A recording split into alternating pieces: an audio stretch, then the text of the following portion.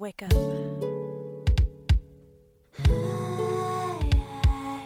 You're beautiful. Loved. And blessed. You feel me? If Pay Me in Equity was a person, it would look like Leisha Bell. The queen of deal flow and dishing venture dollars is known in part for the brains behind the $535 million PayPal fund that was generously distributed to the Black and Brown-owned businesses subsequent to the George Floyd hearings. Her extensive background as a capital allocator, aka Tech Money Spenderella, includes Pipeline Angels, BLXVC, Black Girl Ventures, Burrell's Black Ambition Fund, and Women of Color Capital Collective. And that's just a snippet of what she brings to her current role as a change maker for PayPal Ventures. Leisha Bell is the co-founder of BLXVC, an angel syndicate of moms mobilizing money for Black and Brown women entrepreneurs. She is the prior deal flow lead for Pipeline Angels, a network of women and femmes. And currently, she leads the Economic Opportunity Fund at PayPal Ventures.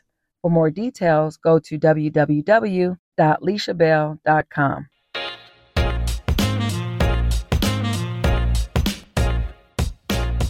Hi, I'm Amanda Schwartz Ramirez. I'm a strategy and operations advisor to emerging tech startups. I'm also a mom of three based in Southern California, and I work all day to help founders realize their dreams by building incredible teams and doing the impossible.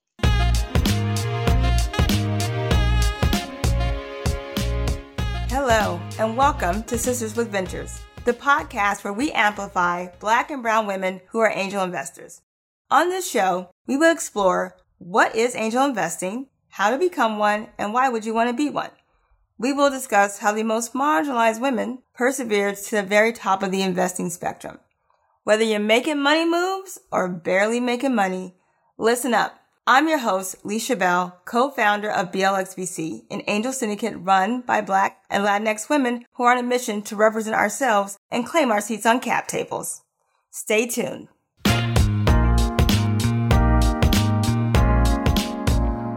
Good morning here in California. Welcome to another edition of Sisters with Ventures.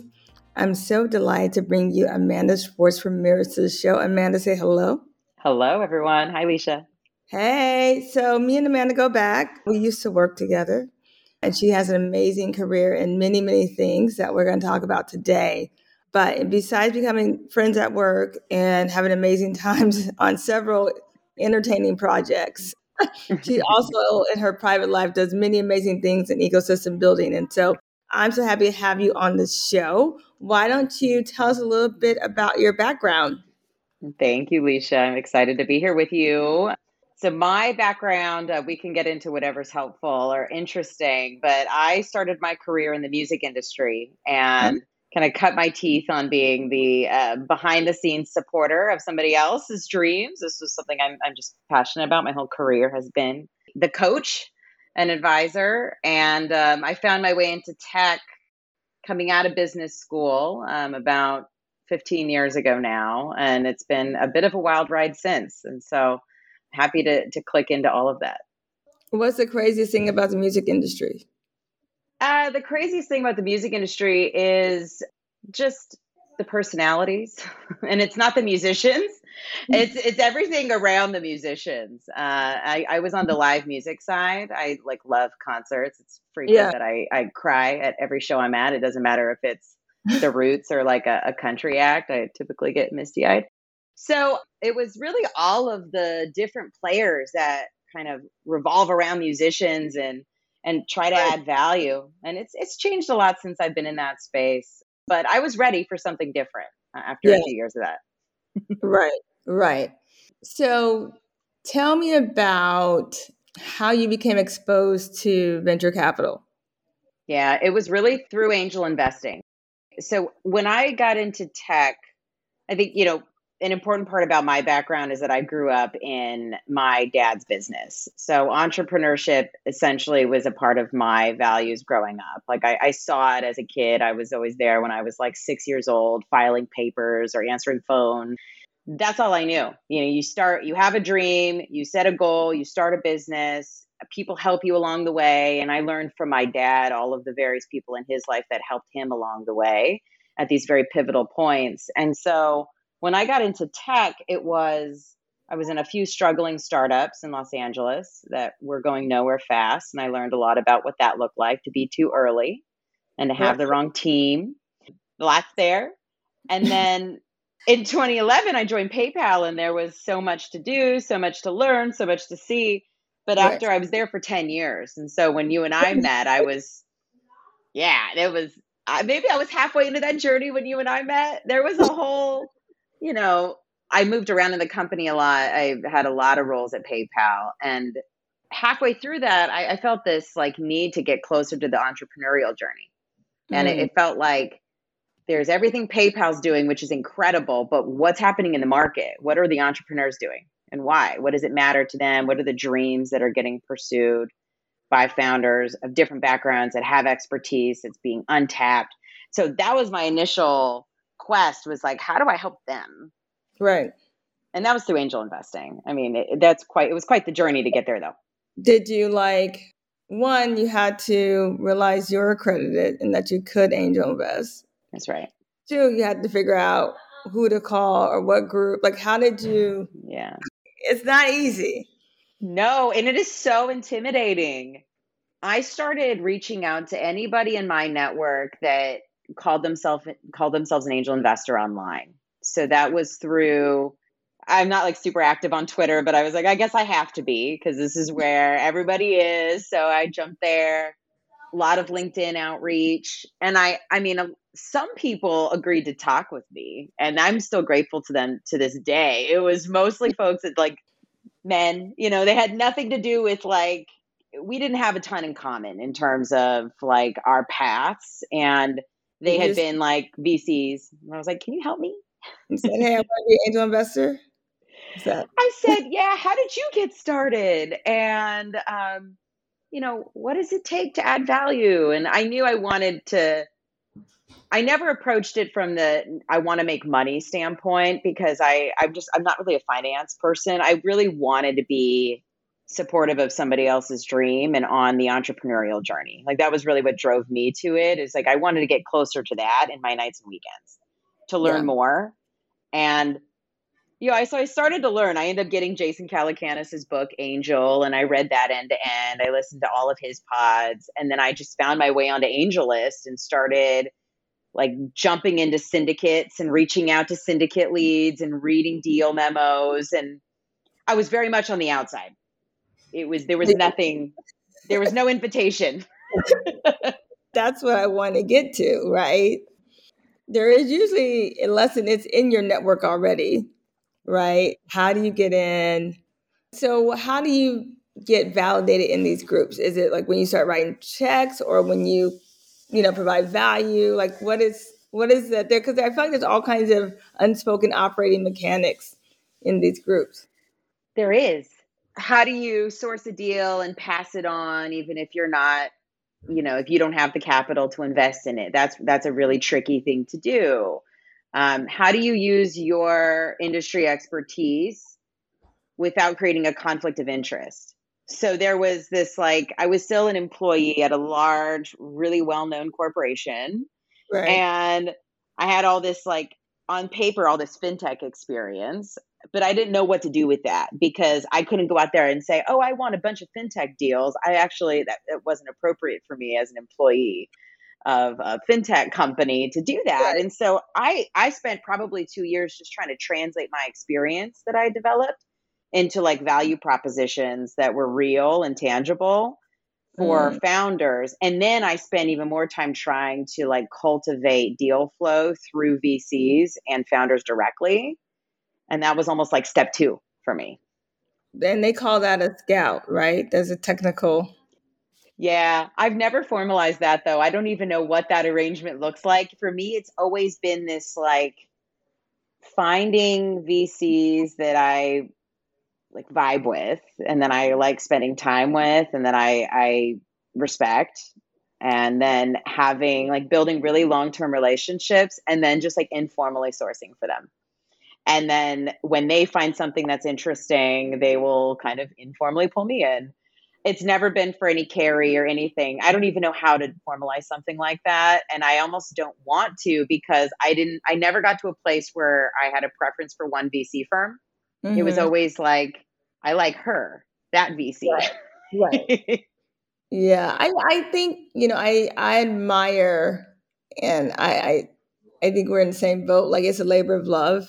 Like, and I know some people do this with compensation, but we don't. No. It's just like really connecting people to the ecosystem and utilizing your network, right? That's right. So I know you gave me the call about Young King after Cora. So let's talk about that a little bit, because that's exciting. I love them. Yeah, they're amazing. Cora is incredible. She's a force. She and I went to high school together. What? So that's how like these things happen. Those are the best deals, where it feels like just total serendipity. Yeah. And you stumble on somebody that you're like, oh yeah, you're amazing. What are you up to? And so Cora and I didn't speak for 15. I went back and looked through our threads. It was like, hey, I haven't talked to you in 16 years. How are you doing? I mean, and she's moved on and built this beautiful life, like on the East Coast. I'm here on the West Coast. So, but I was at the All Raise Summit, and there was this gift bag that we received, and I was there again just to make friends. Like, who are like the female VCs that I should be friends with? This is literally my only source of deal flow right now. So I show up to things like that, and in the gift bag there was something from Young King Hair Care, and I had registered that in my memory previously that's Cora. And I remember seeing that she had built this company, and I was just so proud of her. And I was like, that's so amazing that it's like, that is the entrepreneurial journey that I get so excited about. Like, see a problem that no one's solving, like have this unique insight into like, what is the right solution for that? And then actually be able to execute on that. Like, that's really rare and really beautiful. And so I reached out to just congratulate her, and she was fundraising at the time. And so that's like the timing and luck of it all. And obviously lots of luck in that story. But I also knew it was top of mind that what you were doing with your syndicate and your focus on moms and your focus on finding founders that needed to connect to like their unique market and their opportunity. And so it started to like, these things start to click sometimes. And I was so excited to connect you. Yes. So we end up doing a good raise for Young King that we're very proud to be investors in. So that worked, It did. Yeah. I love it.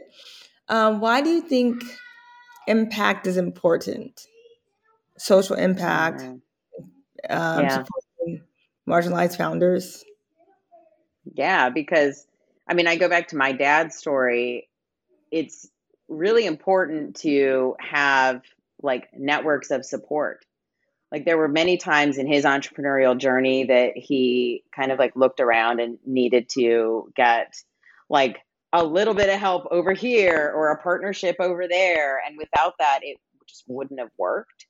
And so I'm always looking for opportunities to like create that for other people. And I don't know, like in my journey, where I would be if I didn't have somebody who basically took a chance on me. And I feel like there were many parts in my story that, I came from something that like on paper wasn't incredibly exciting or the norm or the pattern that makes sense for the path that I took. And somebody was like, oh yeah, I could see a little bit of potential there. And so I feel like strongly that that's just a part of my personal mission to do that for others. And I try whenever I can to. So that's the way I look at impact. I feel like it's really easy to just stay within the patterns that you have and just kind of rinse and repeat. And that leads to a very boring world. So I feel like we need to shape another one very aggressively. So here we are. Right.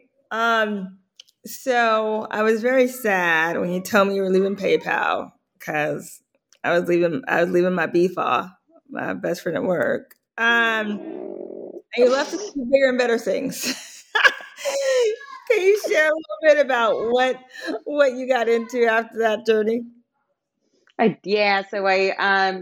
spent some time in the crypto space, and I spent some years at PayPal just having crypto be this like side project that Yeah. it was, just my extracurricular for many years. And then in the last like 6 months, it became my full-time job when PayPal leaned into the crypto space and stood up a whole business unit. And so I was really excited to be a part of that.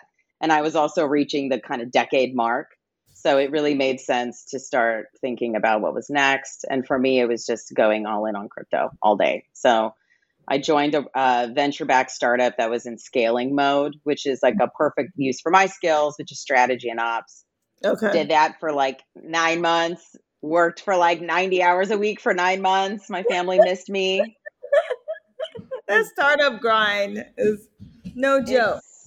It's no joke. It's also a beautiful thing when the fit is right.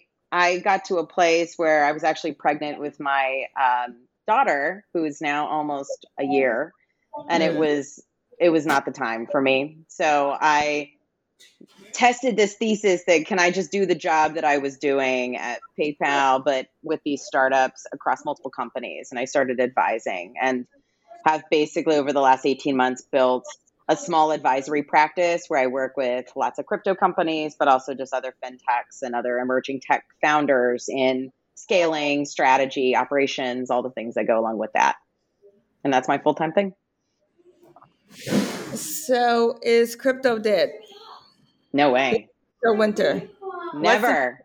So Crypto is really exciting right now. If you're following the space, PayPal just made an enormous announcement this week with their stablecoin efforts. Congratulations to PayPal. It's massive.